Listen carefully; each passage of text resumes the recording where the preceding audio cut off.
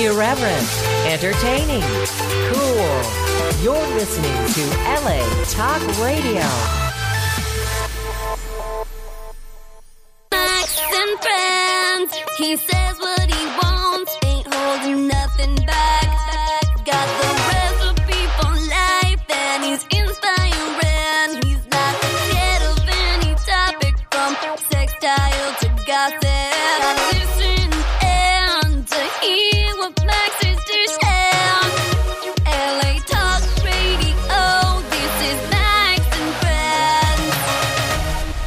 LA Talk Radio, this is Max and Friends. I'm your host, Max Tucci. Welcome to another Sunday night of Max and Friends. Well, it might not be Sunday, it might not be Monday, it might not be Tuesday. Who even knows what day it is anymore? But what I do know is if you miss any part of this show, or if you're listening to us on Spotify or on any of the places where you find your podcasts, then you'll know that it is the day you're listening to this too. So I also need to remind you that you can go to latalkradio.com/Max, and there you're going to find 12 years of archives. So they're in there. They're all there. You can love them on the go. Take them with you, listen to us, and give me feedback. Tweet me at Max Tucci, Instagram me at Max Tucci. Let's keep in touch. Let's keep the conversation going. And let's just be in this perfect moment of right now. You know, I always say where we are right now is exactly where we're supposed to be. And for some of us, that's in beautiful places all over this world. And for some of us, it might be in mourning or in sadness. So I see you, I hear you, I love you. And I'm thinking about all of you who aren't able to enjoy these moments right now, like some of us are.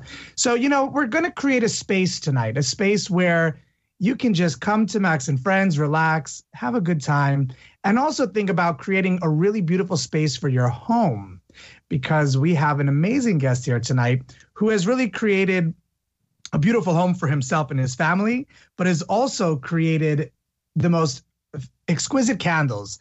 And we're going to talk to Harry in just a moment here on Max and Friends. And we're going to talk about the industry and also creating that essence, and also hear a little bit about his life and how he can maybe inspire you to create something in your life. With that said, I have to congratulate my friend Lenny Alvarez. You all know Lenny from Cake Wars and Bake Wars and all the cupcake shows. Well, Lenny has a new podcast called My Sweet Business with Lenny Alvarez. So I want you to check that out. And speaking of checking things out, please do me a favor and go to Fredericks and May. They're an amazing design studio in Brooklyn. Fredericks and May, MAE.com. And I will tweet it at Max Tucci so you have more information there. If you follow them and you sign up for their newsletter, you'll get 15% off of your orders. They sell one of my favorite products, which are these big cone incense rings. I'm in Florida right now, and the mosquitoes are heavy right now. So I'm burning those citronella incense cones around the property, and they are super. Speaking of, last Sunday's show, I have to tell you, was an amazing show with Gordana Biernat. We spoke about really exploring fear. And we also spoke about how we need to love life more than fear death. And then Hunter Cross is here, and we spoke about risk management. So the reason why I bring that up is because risk management is, I think, what we all need to be talking about right now. What are the risks we are willing to take while using common sense? So I really want you to listen to last week's show, latalkradio.com/Max, because it's really important to hear that show and to realize, like, this is where we need to be. This is where the media needs to be in speaking to really understanding risk management. With that said, I am going to Colorado on Saturday. We're flying there, and I'm excited to fly there. And I've weighed all the risk factors of the reality of where I'm going, and I have a home in Colorado, so I have to go there. I want to be in the mountains. I would just want to be in a new space. I'm sure all of us do. So if you're unable to go to the mountains of Colorado, then you're tuning in to the perfect show tonight, because maybe there's a candle that will bring in the essence of the Colorado fresh air and pine needles. So with that said, I have to welcome my guest tonight, the one and only. You've seen him on QVC. New York Times calls him the king of home fragrance, and celebrities like Martha Stewart and Elton John, Oprah Winfrey regard his nose as the best in the business. So welcome to the show, Harry Slatkin to Max and Friends. Welcome. Hi, Max. And I do have one. It's called Mountain Air. So that'll be your Colorado moment. There you go. So I knew you would have one. If there's an escape that anyone can go to, Harry has an essence for it. So what is it called again? Mountain Air? Mountain Air. You know, I'm burning bamboo right now, the bamboo fragrance. Oh my gosh. It's so hypnotic. I walk through like the cabana to the house, and then we have bamboo on the property. So it's like, it really brings me into the whole essence. I love your candles. They're so great. So there's so much to talk about, Harry. You have an amazing career. Not only a career, you have amazing products. But let's go back to like Harry Slatkin. This is your life. So let's go back to. That's called a hot flash. Is that a hot flash? And it's not just a Florida hot flash, right? No, I can already feel no, I'm in Florida myself as well, and I actually just got a hot flash with that. But okay, where do you want to start? All right, let's start when you were 15 and when you started your first business. Is that a fair place to start?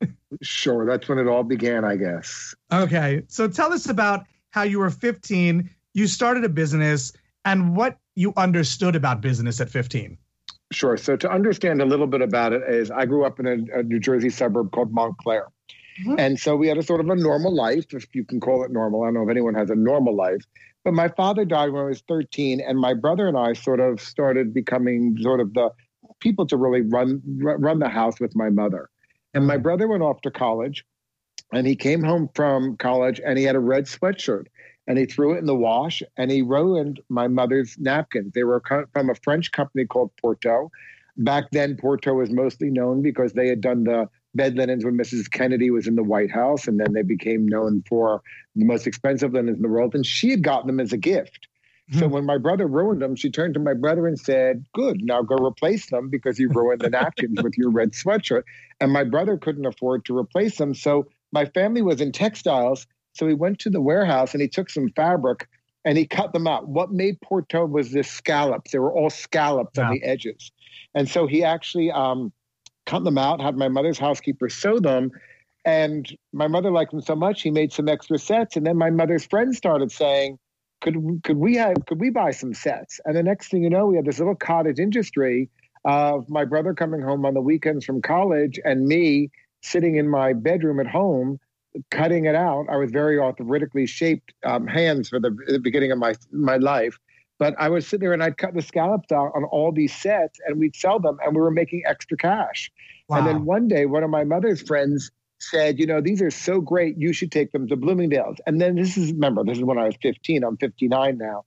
So back then, Bloomingdale's was it. A man named Marvin Traub ran it. Even when the Queen of England came to America, the only thing she asked for was to go see Bloomingdale's because everything they did was bigger than life, over the top.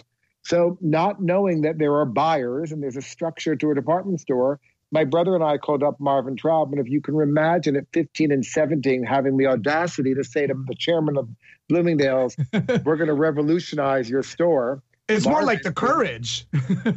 I think the audacity. But anyway, the thing is, Marvin said, come see me, because that's the way he was. And we did, and we showed him what we were doing, and he bought it. And from then on, it just started to expand and expand. And at one point, if I went to itch my nose in those days, there was a pair of scissors always attached. So we started to grow, and we hired a cutter, and the cutter would come in extra hours. And then the next thing you know, we took over the warehouse I had mentioned. And we started growing until we were selling JCPenney, and we were selling Neiman's and Saks and everywhere you could imagine. And it got really big really fast. And we had cousins in the warehouse. And it went from good to bad to good to bad. Because why is it bad? I had no knowledge, nor did my brother, on how to run a company at 15 and 17. We were just having the fun of sort of expanding it. And it just became overwhelming. That's what it became, overwhelming. I totally understand, because my father passed when I was 8 years old, and they were grooming me to take over Delmonico's, right? So I found like New York Times articles and Greenwich Times articles. Little Max was cleaning the ashtrays and, polishing the silver. I had no idea what I was doing, but like you, I was enjoying and just having fun. So do you think creating was always until the realness of it has to set in? Well, and like anything, it becomes a real business. Mm-hmm.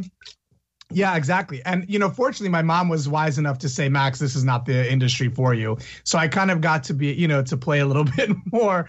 But I had to go to my mother, Max. I had to go to my mother and say, because I was applying to college and this took off. And we were we were a magazine article, everything. And I had to say, I don't want to go to college. I want to continue doing this. Yeah. That was a biggie for her.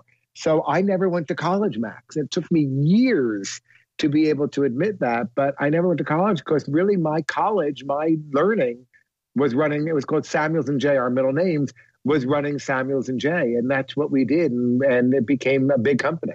Yeah, I too went to the School of Life. My mom was like, what do you want to do? I said, I'm not going to college. I moved to Berlin and then I hated it. It was too cold. So I moved.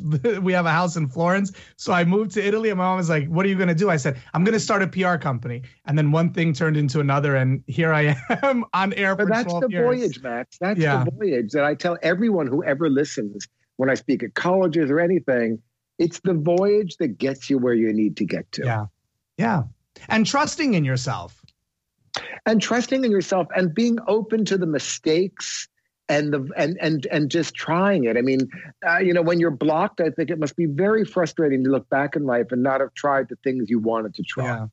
Yeah. Growing up, I always used the mantra my grandmother taught me that there are no mistakes in life, only opportunities and lessons learned. Exactly. So with that said, I was able to do so from like television to radio to so many different things. And I never look back and say, oh, I wish I'd gone to school because I would think it would have put blinders on me. And who knows? For me, it only happened. The school part only happened when I then left the company because obviously my brother and I became too big for us to handle. And then I went to Wall Street. And I want to talk about Wall Street. Well, that's when that started. The school thing started to interfere with my my pride.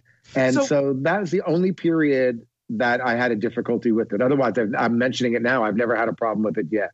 Yeah. So going back though to creating, do you think creating was always in your DNA, or do you think you were? Yeah, it was.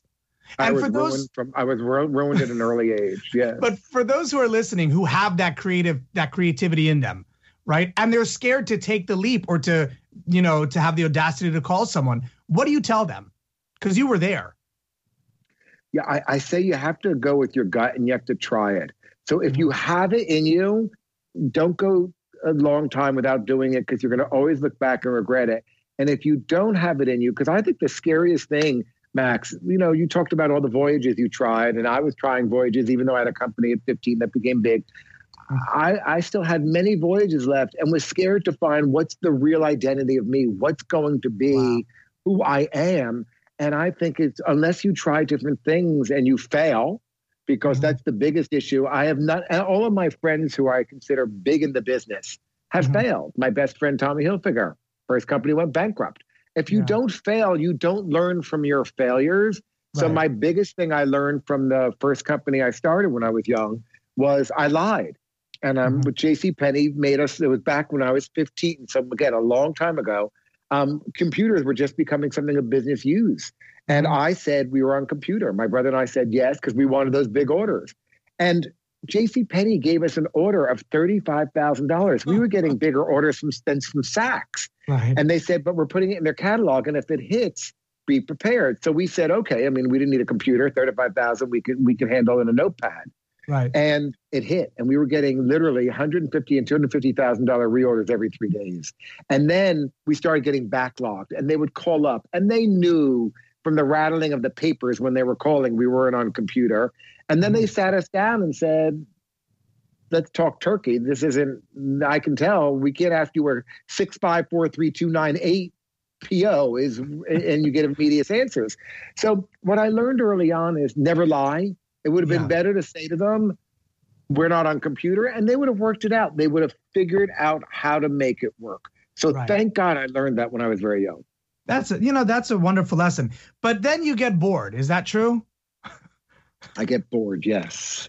And then you go to Wall Street. Why? That's like one extreme to the next. From designing to Wall Street. Oh God, the 80s in New York and Wall Street. That was a time. Exactly. I mean, movies. I mean, they were all coming out, and they were all about fortunes being made on Wall Street. So I decided to go. Can I tell you a funny story about my interview? I would love to hear it. So I had a friend who worked at Bear Stearns. He was a director of Bear Stearns, and he made the interview for me with the then managing director of Bear Stearns, senior managing director. I remember his name to this day, but I won't mention it on air. And I walk in his office, and it's everything you expect of an arrogant Wall Street firm. Big cigar, Wall Street Journal in front of him, never puts it down, keeps reading it, even though I'm standing right in front of him. Right. And I'd come in all full of myself with a book of all the press we had and all the PR and copies of the purchase orders from JCPenney, et cetera. And he wouldn't put the newspaper down. So I thought I have two options here. I could either get up and leave because I wasn't getting the job, or I could actually literally rip out the newspaper from his hand, ask him for 2 minutes. And if I don't interest him in 2 minutes, I'll leave anyway. So I did. And years later, he told me he hired me, not because of what he thought I could do, but the audacity that I had to actually take the newspaper out of his hand with a straight face and demand this man to give me 2 minutes of his time. So you got it. I'm not saying everyone should be rude or audacious, but that's how I got my job at Bear Stearns. And I became a director of the firm. But Max, it wasn't my DNA. Yeah. When I'd get into a room, I was privileged enough to be in rooms with some very important people on Wall Street. And when I'd get in that room, I was always the quiet one. At dinner, I'd be the quiet one because they talked a language that I didn't talk. Mm-hmm. Listen, I can talk money. I love to shop, so I can talk money that way. But the way they talk about it, I just couldn't do it. And so for me, it was just nothing that ever took to me. I became successful financially, but not successful in the way that it made me happy. I totally understand that. But let me ask you this question. Where did you find the chutzpah to take the newspaper out of his hand? Well, I've always had chutzpah in my life. So the point is, I think that comes from how you're raised. And my family was always cup half full, never half empty. And if you believe in something, go for it and always believe in yourself. So when I sat there, I said to myself, I'm going to leave. So I'm going to leave and not get the job. Or I might as well just grab the newspaper out of his hand. And I was kind of mad. How dare he not even give me 2 minutes? Really, how rude. I mean, we became friends years later. But that's really what it was. It was, I have two choices here. Get the hell out or grab that newspaper and make my plea. I made my plea. And it was interesting, especially down in Wall Street in the 80s. My father left Delmonico's in the 80s to go to Greenwich, Connecticut to open up one. It was just so dangerous at night and no one was eating. And, New York in the 80s was a whole different energy than it is today. Yes. So, I could understand why, it was could be very boring. But so then you decide. Well, for example, I'll give you one thing. So my first day I started at Wall Street was the 87 crash. Literally, my first day. And there were grown men around me crying. Now, what we all learned when we look back, even now that we're in this pandemic, 10 years from now, 5 years from now, we're going to look back and we're going to be fine and we'll get through it and we'll say, oh, my God, look at that. But to see grown men crying, so I guess I never could get attached to it because I would never, ever have allowed, my walls went up right away to never allow me to get that emotional where I'd start crying over something.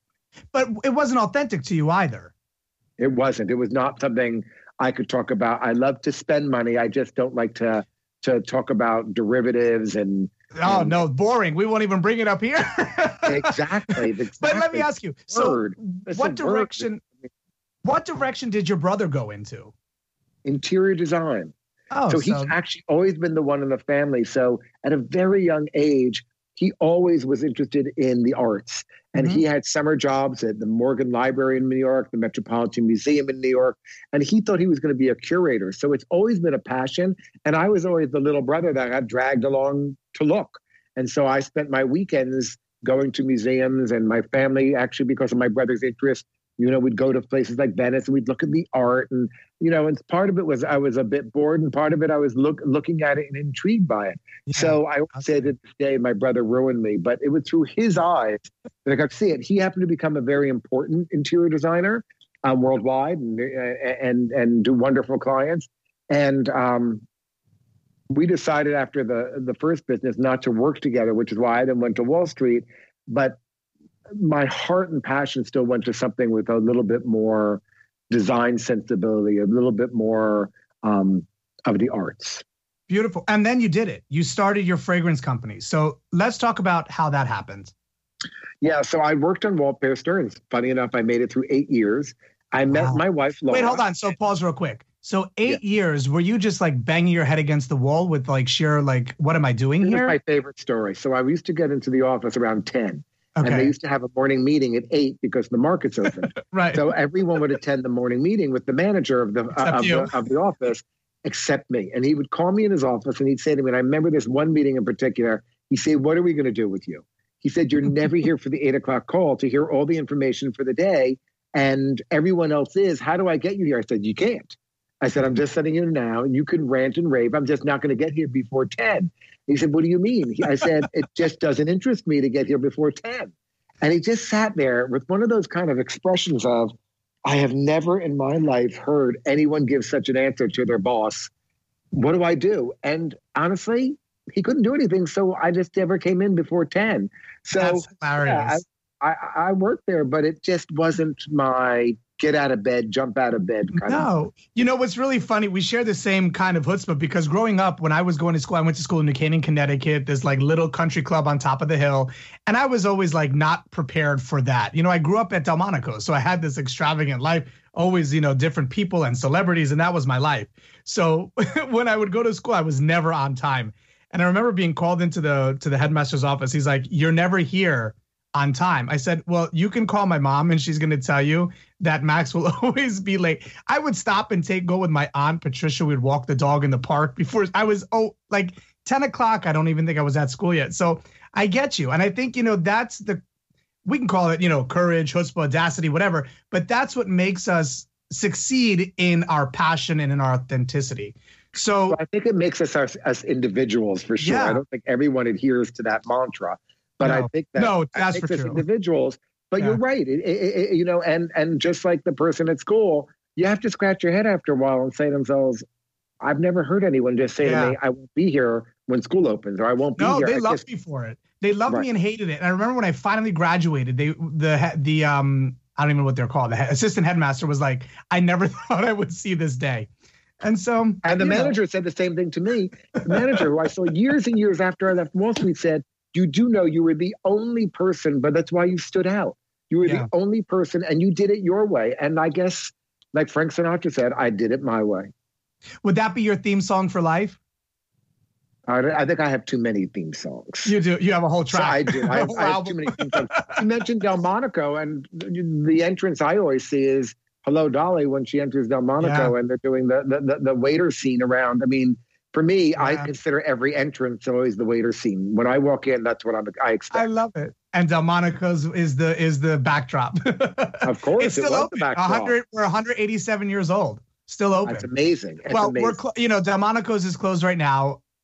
You know, as things are going to start reopening, it will too, and just support local restaurants. But let's get back to the fragrance company. So you're on Wall Street for 8 years, late every day, and then you realize I'm out of here, or what kicked you in the ass? Well, just remember, I want to change that. I just want to change that one thing. Max, not late every day. I was, according to me, on time. On time. Okay. Yes, I was on time. To them, I might have been late. Right. But for me, I was on time. You're true. And then I was working there for 8 years, and I met my wife.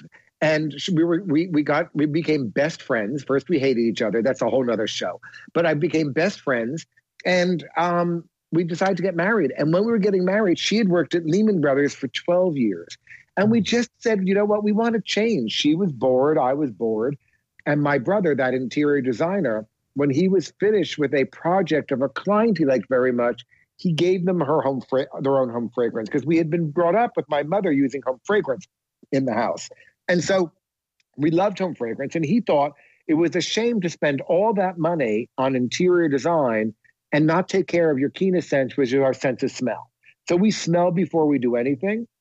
So he did all these ladies. There were Dita, Bunny, Jessie, Susan, Yasmin, and Georgia. And so Yasmin's mother was Rita Hayworth, Princess Yasmin Aga Khan, and Susan's husband was the chairman back then of Solomon, Susan Goodfriend, and Dita was Mrs. William McCormick Blair, whose husband was ambassador under Kennedy. So they were all kind of well-known ladies, but they were gifts to that customer. And every time we went to a dinner, the lady to the left and the lady to the right would always say, "Can you do my candle?" Or he'd get phone calls. And so when we were getting married, he turned to us and he said, we had a little shop on 70th Street where we sold the candles as well. And he said, "I don't want to ever do this again, but if you'd like to have it, take it as a wedding present." And so we did, not knowing that the exact same moment that we said yes, a very famous woman named Rosemary Bravo, who really came to fame under Burberry because she became the chairwoman for turning Burberry all around, was then becoming the president of Saks. She was leaving San Francisco.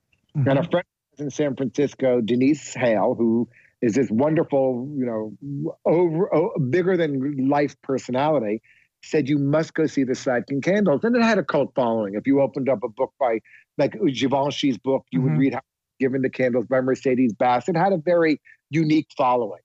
And Rosemary said, I'm going to launch these. And she launched, back then, you only found home products on the 8th floor, Saks. And most people who went to the 8th floor of Saks forgot why they were going to the 8th floor, because by the time you got there, you were like, what am I here for? And or I need oxygen.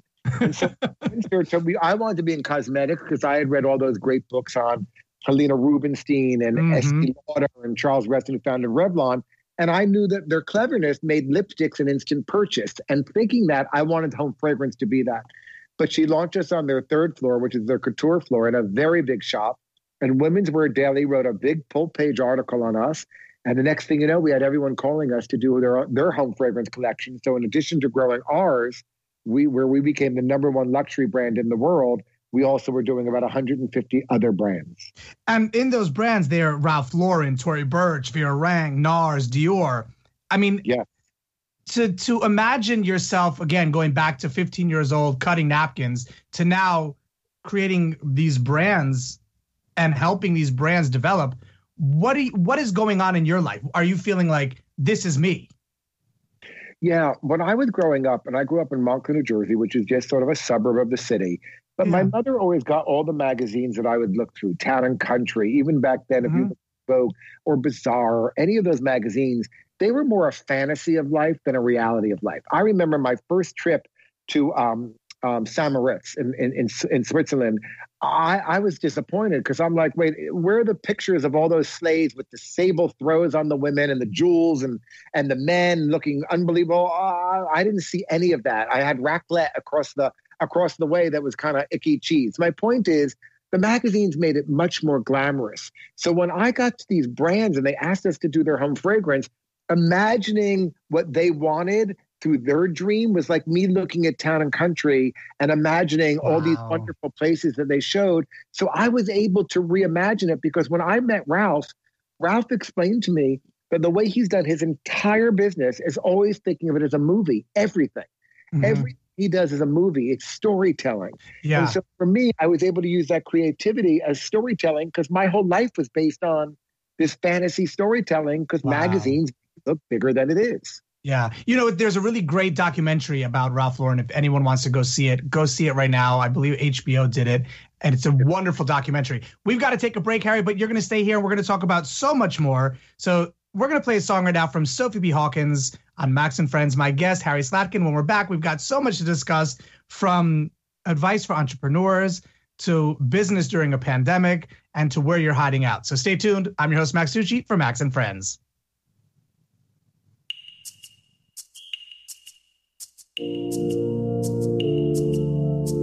It felt like springtime on this February morning. In a courtyard, birds were singing your praise. I'm still recalling things you said to make me feel alright. I carry them with me today now as I lay me down to sleep. Yes, I pray that you will hold me dear.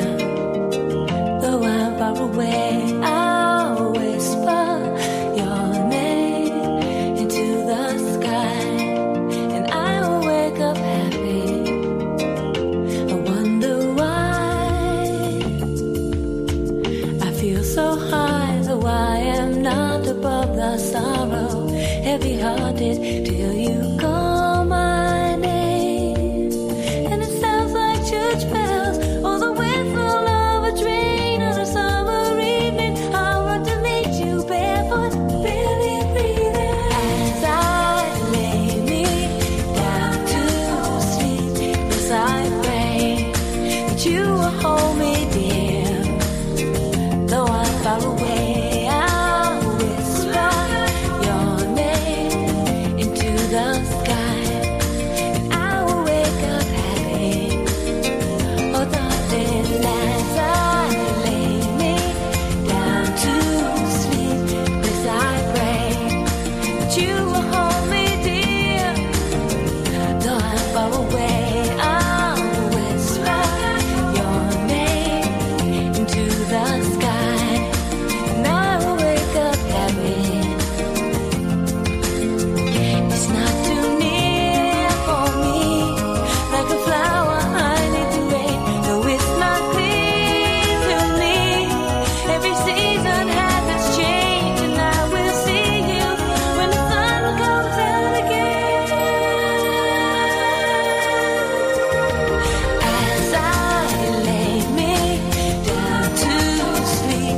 Yes, I pray that you will hold me dear. Though I'm far away, I'll whisper your name into the sky, and I'll wake up happy. As I lay me down to sleep, yes, I pray that you will hold me dear. Though I'm far away,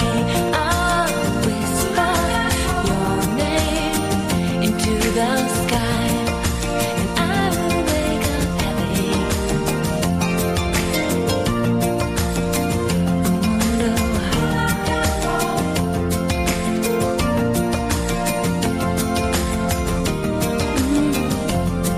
The sun comes out again, and the sun comes out again, when the sun comes out again, when the sun comes out again. Oh, the sun comes out. Sun comes out, comes out, oh, wake up happy. So I pray now, baby, home, yeah, baby, home, yeah, baby.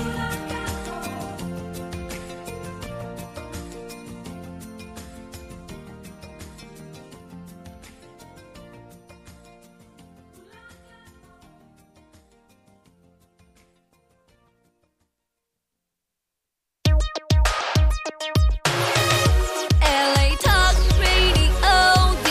Max and Friends. LA Talk Radio, this is Max and Friends. I'm your host, Max Tucci. That was Sophie B. Hawkins, As I Lay Me Down. You all know I did the TV show I Am the People with Max Tucci on the WSFL, the CW. And I interviewed Sophie, sat down with her, and we spoke about that song.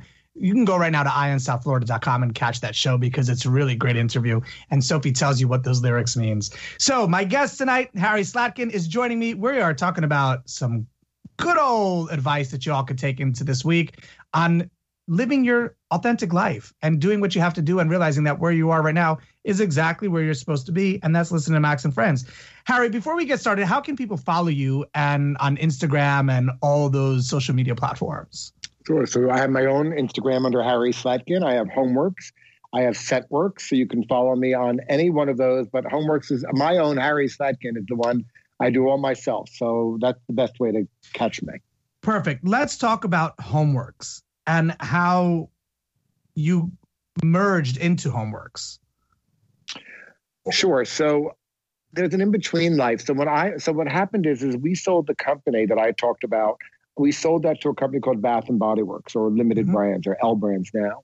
And then I went there with the company when we sold it and ended up growing it to the largest home fragrance company in the world. And then after it got to that point, I stepped down and consulted for that for 3 years, but I had a non-compete. I couldn't be in the beauty business. So I ended up buying a fashion brand at the time called Belstaff.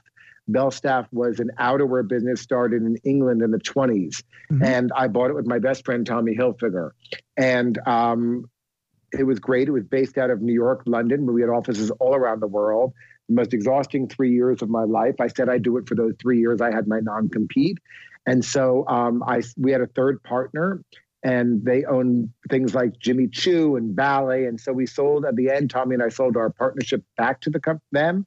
And then I went on to do nothing. I thought I sort of worked since I'm 15 and I take a little time off. Hold on. It's so easily said. With my best friend, I bought a company, Tommy Hilfiger. But what was it like to actually buy a company with Tommy Hilfiger? And again, this wasn't real. Was this your forte? Would you say fashion, or you're just interested in the business aspect? Well, I've never been in fashion. So that was a first for me in fashion. For you. Here I was partnering with a man who is fashion. I mean, Tommy, one of the largest brands in the world, has been doing this forever. And so for me, it was a new voyage, and I love new voyages. I like what the next is. Where is it going to take me? Little did I know how much hard work. I've never worked so hard in those 3 years in my entire life because we were worldwide.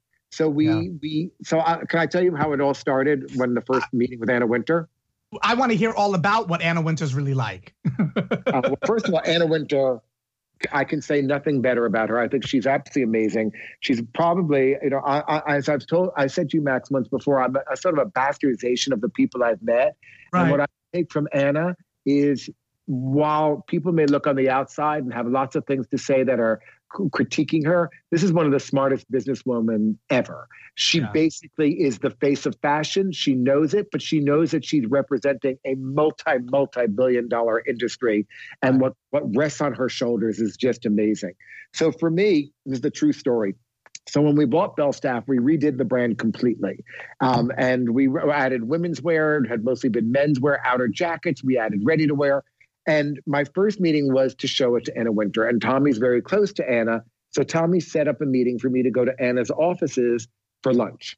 And it was with Polaroid, little Polaroids of all the models wearing the product. And I had huge ones made that were like 10 feet tall, but Tommy said, don't bring that. So about 20 minutes before where he's about to pick me up, he says to me, bring the big ones. I said, Tommy, what do you mean bring the big ones? I'm not prepared. Literally ran around the street of our offices in New York City to get like a body bag to carry them because it was 10 foot tall, big, literally body bag. And of course they wouldn't fit in Tommy's car, a Bentley. So I had to then now flag down some SUV on the street. There's Tommy, cool as a cuke, in the back of his car going to the meeting. I've got sweat pouring down me. I'm stuffing it in the back of the SUV. And I'm going to meet Anna Wintour for the first time. So, with body bags. With body bags dragging behind me, sweat pouring down, and drenched in my suit. So we get up to the meeting. Of course, I set it up in the room. Tommy says, don't put them out yet. Just keep them in the corner. And I had Polaroids that I put in the corner. So we sit down at lunch. She comes in, and it was the nicest lunch. It was just a small lunch in her private dining room. And we talked about everything, kids and schools and all that. And I thought, oh, she's not interested. At the end of lunch, she says, do you mind showing it to me? So I showed her the collection, and she turned to me just as she thanked me and thank you. And she turned to me and she said, we love it. Just tell me what issue you want. And the door shut. I looked at Tommy and I said, oh my God, what does that mean when Anna Wintour says, what issue do you want? So of course I called her up and I said to her, I'd like the September issue. And she said, no, you don't, Harry. She said, because here's what's going to happen to you in the brand. By September, everyone's going to want it. And if I ask for September, no one else can have it. So why didn't I do you a few months before, give you a big story? She did. She gave me a 6-page story in Vogue. Wow. And she was right, because then everyone else wanted it for September. And now I could go to them for September, the fashion issue, where she kind of launched the brand and said, I believe in it. And ever since that, she came to our fashion shows. Imagine, I'm from Montclair, New Jersey. I'm thrilled to meet people like Tommy and all the wonderful celebrities I met. I met Tommy, funny enough, through his first wife. She used to be a shopper of our candles and stuff. And so I met her, and they got divorced. And I always say Tommy got me in the divorce because I remained great friends with him. And that's how we just developed a friendship over years. And when I would go to a fashion show, imagine I'm backstage now, just me with Anna showing her the collection backstage. It was surreal. It really was. I can imagine. And there's such energy during New York Fashion Week too, so that on top of it. So one of the things she said is I started showing, we have a townhouse in New York. So my very first show, I couldn't afford to go to a big space. And so I showed it in my home. And Anna said something, don't ever change this. But unfortunately, we had to, because now we were carried by every department store, every magazine. Everyone was coming. And if Neiman's came, it would be 10 people. If Saks was coming, it would be, it was a lot of people. So we had to go to big space, and it lost that intimacy. But there it was. And for me, as the part owner, chairman of the company, I had to work the room. So I had to work the department stores on the right and the fashion people on the left. And it just became, I was so nerve-wracked at every show, because before the show would start, we always ran an hour late, because you had, the chairman of Neiman's calling you and saying, I'm around the corner, but the traffic's bad. Can you hold the show? Right. Or Anna Wintour hadn't arrived yet because she was running late from the show, or Glenda Bailey, who was a bizarre. I mean, you had all these issues that would delay a show. It's not that the designers in the background eating grapes saying, I'm not in the mood of course, to show. Drinking champagne. There's a lot of things that people think that. People think, oh, Marc Jacobs is in the back having no, it's not that. There's a lot of things that go to delaying a show opening. Absolutely. And for me, my stomach would be in knots until the show was open. And then I saw the reception to it, their faces. And then, of course, You can exhale. Yeah. Show it. Harry, where do you find the energy? I've never been short of energy, even at my 10-year-old age I am now. I've never been short of energy. That's one thing I've never had a problem with. So I didn't. But those 3 years aged me because remember, we'd show in New York, we'd show in London, we'd show in Milan, we'd show in Paris, editor meetings, interviews, articles, fashion. You ordered too many zippers. I mean, it was a lot. It was. Oh, yeah. It's interesting because my mom, I grew up in the fashion industry also. My mother she was big with Maximilian Furs. That's how I got my name. And of course, Revlon and Jaeger, she opened on Madison Avenue. And oh my God, my mother bought from Maximilian Furs. I remember that. Yes. Your mother probably knows my mother. I bet, because back in those days, there's only two furriers, Ben Kahn and Maximilian. That's right. And then Revlon, she did Revlon, but then she also opened the Roberto Di Camerino store with Onassis at the Olympic Towers. So I remember those wonderful velvet bags. Yep, the Bogongi bags. Yeah. So I know, like, I feel that energy because I grew up in it. And for those who are tuning in right now, I'm your host, Max Tucci. My guest tonight is Harry Slatkin. We're just like, all of a sudden, I feel like I'm going through those fashion weeks again and being dragged around with my mom. But if you're tuning in and you're daydreaming as to what's going on, Harry Slatkin's here. We're having a great time. We're talking about his career, his path, his journey, and where we are right now. So, Harry, you've worked with tons and tons of celebrities, and you have a huge celebrity following, from rock stars to royalty. You've created candles for some, but you can't create candles for everyone. So how did you choose who you're going to create candles for? I didn't choose. It just happened serendipitously. So, for example, Elton John. Elton John came into, we had a little shop, as I mentioned earlier, that we sold the candles out of in New York City on 70th Street. And there was this one woman who was buying the candles in such huge amounts. It was a gardenia scented candle that actually we thought of having her followed. We literally would have a meeting saying, where is she selling all these? We'd go on eBay. They weren't on eBay. So she called up one day and she said, I'm with that man that I've been buying the candles for. You have to shut your shop down because he wants to come in, but he won't come in unless you shut your shop. No, it was a little shop, and we had everyone. It's how we met Oprah, and Valentina would come with Giancarlo Giametti and Mrs. Onassis at the time. And so everyone came, but no one ever asked me to shut the shop. So she said, it's Elton John. I shut the shop because his spending habits are legendary. Right. So he came in, and literally in about 5 to 8 minutes, he bought $38,000 worth of scented candles. Yeah. And what we learned is Elton was so addicted to scented candles that in every residence he had as a temperature-controlled room for his candles, and will actually go around blowing out his own candles at night. So that's my kind of guy. And anyone listening, I always say this, anyone who buys that amount of candles becomes an instant best friend. In case I can imagine. I can totally imagine. It was his 50th birthday. And we were invited to his 50th birthday outside of London, his house called Woodside. And we had to get a gift. And we were like, what are we going to get Elton John? We're competing with all these celebrities, Sting and Sharon Stone and Elizabeth Taylor at the time. What are we going to get him? And then we said, why don't we give him 24 couture candles he can do, is that whatever he wants, we'll create them just for Elton.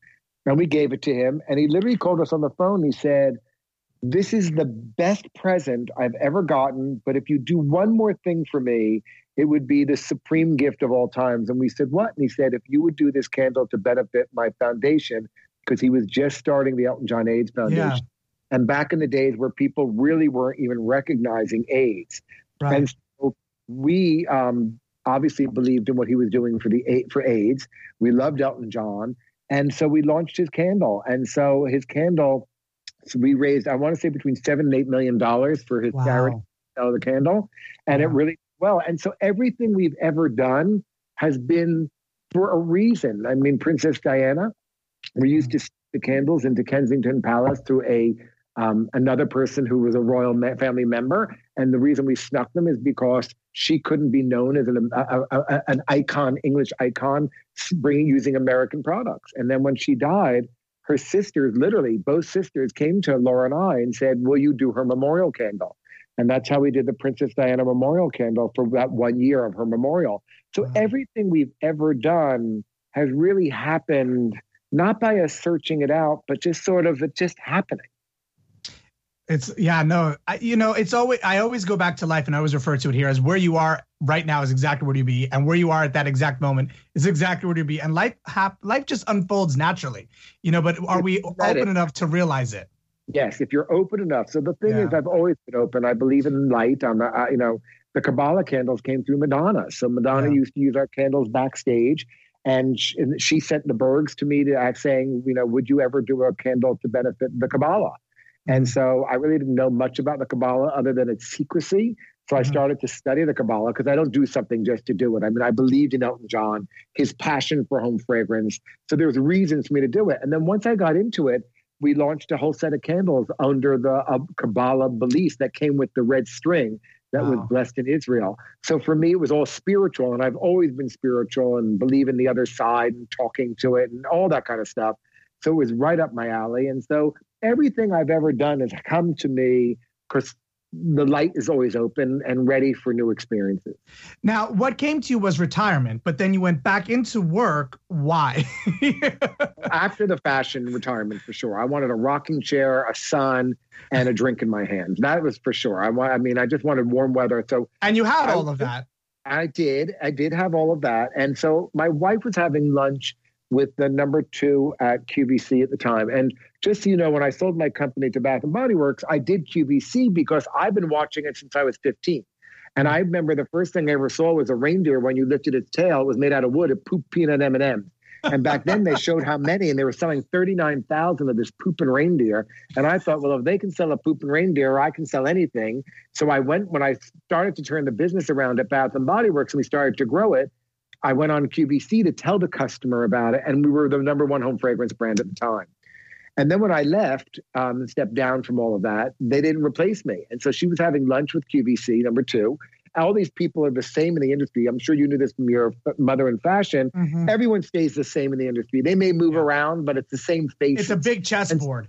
It's a big chessboard, but they're family because they're faces you've known forever. And so Laura was having lunch with him and said, join me. So I thought I'd love to. So we went to Cipriani. We had lunch.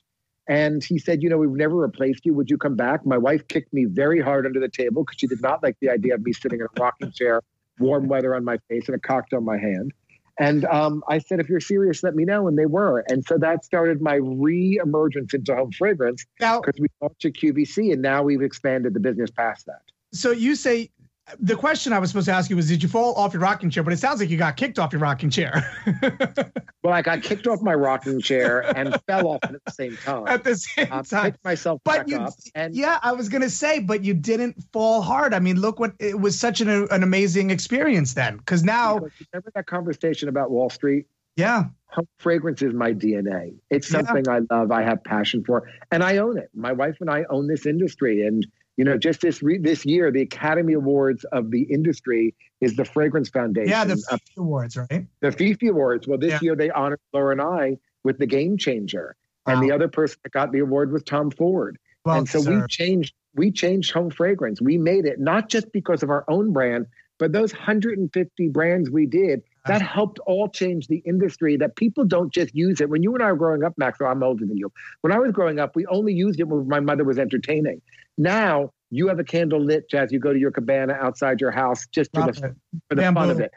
Right. But I have candles growing up. My first time, what re-inspired me on bamboo is Lenny Kravitz had me at his home in Paris. And it's this amazing, amazing house in Paris. And what he did is he took the garden out and he planted this entire wonderful, very chic townhouse in Paris. And the garden was all bamboo. And the smell of it with the air of Paris. It was hypnotic, and that's what made me do that. Wait, there's two things that inspired you both. So your wife was inspired by the white on the walls for the townhouse in New York, and you were inspired by the bamboo from the garden. Yes. Did I do my research? You did your research. Now, let me tell you. Your research. Growing up, I always grew up with Rigaud candles, cypress. My father burned that throughout every house. Diana Vreeland brought those over. Cypress. You know that. She brought those over to America.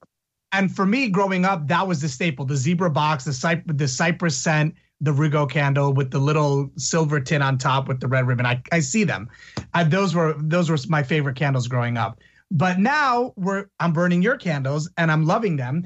Like the illusion of time, Harry Slatkin, is upon us. So we have a couple more minutes, but there's so much more to talk about. So before we run, let's talk about quickly during this pandemic, how's business? Seriously, how's business for you guys?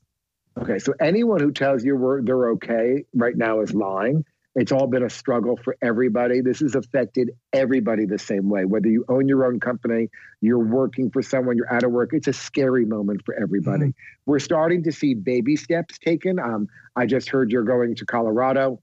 You know, I just had a haircut. We're taking baby steps back, and I think that's going to start to progress more and more now. But, you know, it's a tough time. I mean, you know, it's a tough time. I'm diversified in my business.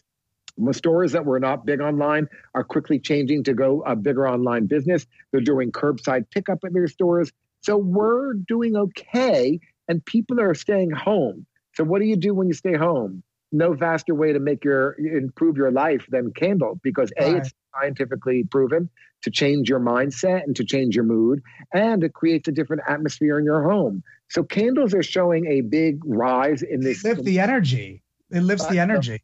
But the nervousness, the exhaustion of what it's going to be, is it going to continue? That's affecting us all the same way. And so we're all in this one together, and that is the pandemic of now. So now for me, I'm moving to plandemic. That's why I'm making plans. But speaking of plans, if people want to make a plan to really charge the atmosphere of their home, where can they find your candles now? Okay, so right now they find my candles at QVC online, Ulta online, or in stores, but as they're starting to open, and Kohl's. I just bought a bunch of them on Kohl's. There's a good deal going on too. There's a really good deal going on, and I launched personal care with Kohl's. We were supposed to actually launch it the week of the pandemic, so it's having its big launch when all the stores reopen, but it's online. So we have personal care and home fragrance at Kohl's, and we have my home fragrance at on Amazon as well. So that's where you would find my product, and all different variations, different price points, 4-wick, 3-wick. That one you have to search out how to find it. But I hope it brings a little happiness during this difficult period in people's lives, and that's why I've got so many different choices. I love it. And also tune in to QVC, because Harry's going to be on QVC. When is your next appearance on QVC? I don't know, because I believe it's next week. I always post it on my Instagram. Go to QVC.com. So yeah, yes. Perfect. All right, wonderful. Now, before I let you go, what do you want your legacy to be, Harry Slatkin? I'll tell you what, we didn't get into what we do on a charitable side because we have a son with severe autism. So my wife and I started a foundation for mental health, and we built a brain center with Cornell and Columbia, and the first charter school for mental health in the state of New York. I guess my legacy is still something that Princess Diana said to me that still resonates to this day. And she said, with all the hard work, Harry, that people think I do, if I can change one child's life, that's all I've ever wanted to do, one small face. And so for me, I'm not looking to change the world. I hope someone says somewhere down the road, Harry made a difference in my life. And for me, that will be worth it. And that's what I strive for every day. That's beautiful. No, I love that. That's so fantastic. Now, where can people get more information about the charity? My autism. So you can go on me. You can actually ask me all the information. You can Google Harry Slatkin or Laura Slatkin with autism. Our foundation is Next for Autism. So you can go on and Google Next for Autism and find out more about it. We're founding board members of Autism Speaks. We've done a bunch of different things worldwide in the world. We're trying really to figure out how we help all this mental health issue, whether it's anxiety, depression, autism. It's all a big issue. And it all comes down to neurodiversities. And just realizing that being diverse doesn't mean there's something wrong with you. It just means that you're different, right? None of us are normal. I don't know what normal means. So you know what Whoopi Goldberg told me normal means? Normal is just it is just a setting on the washing machine. Exactly. That's all it is. And then you get rinsed. And then you get rinsed, and then you get left out to dry. No, but with that said, I've got to wrap this show up. Harry Slatkin, thank you so much for joining me here tonight at Max and Friends. It was great to have you on. It was a pleasure. I'm so glad we got to know each other. Thank you. Thank you. And, also I work a lot with autism here in South Florida. So if you want, you all can remember to go to Unicorn Children's Foundation there. And we also have the Unicorn Children's Academy where we built the school. And Max, I'd love to know more about Unicorn. So please hook me up with how to do it. I'd love to. We're going to talk after the show for sure. Okay. All right. But before I let you go, I love you all for tuning in. You find me here every Sunday night on Max and Friends. And also tweet me at Max Tucci, Instagram me at Max Tucci. We're going to post all of Harry's information up on there so you can find him, buy the candles, light a candle, even for yourself, and remind yourself that you love yourself, please, because we just did a PSA with the Polish Woman called the I Love You video where 100 women say I love you. And it's so important just to spread love. So take that into this week. Bring love with you. Be the light in someone's darkness this week. All right. I love you all for tuning in. Until next time, good night and good karma. And remember to take life to the max. I'm your host, Max Tucci from Max and Friends.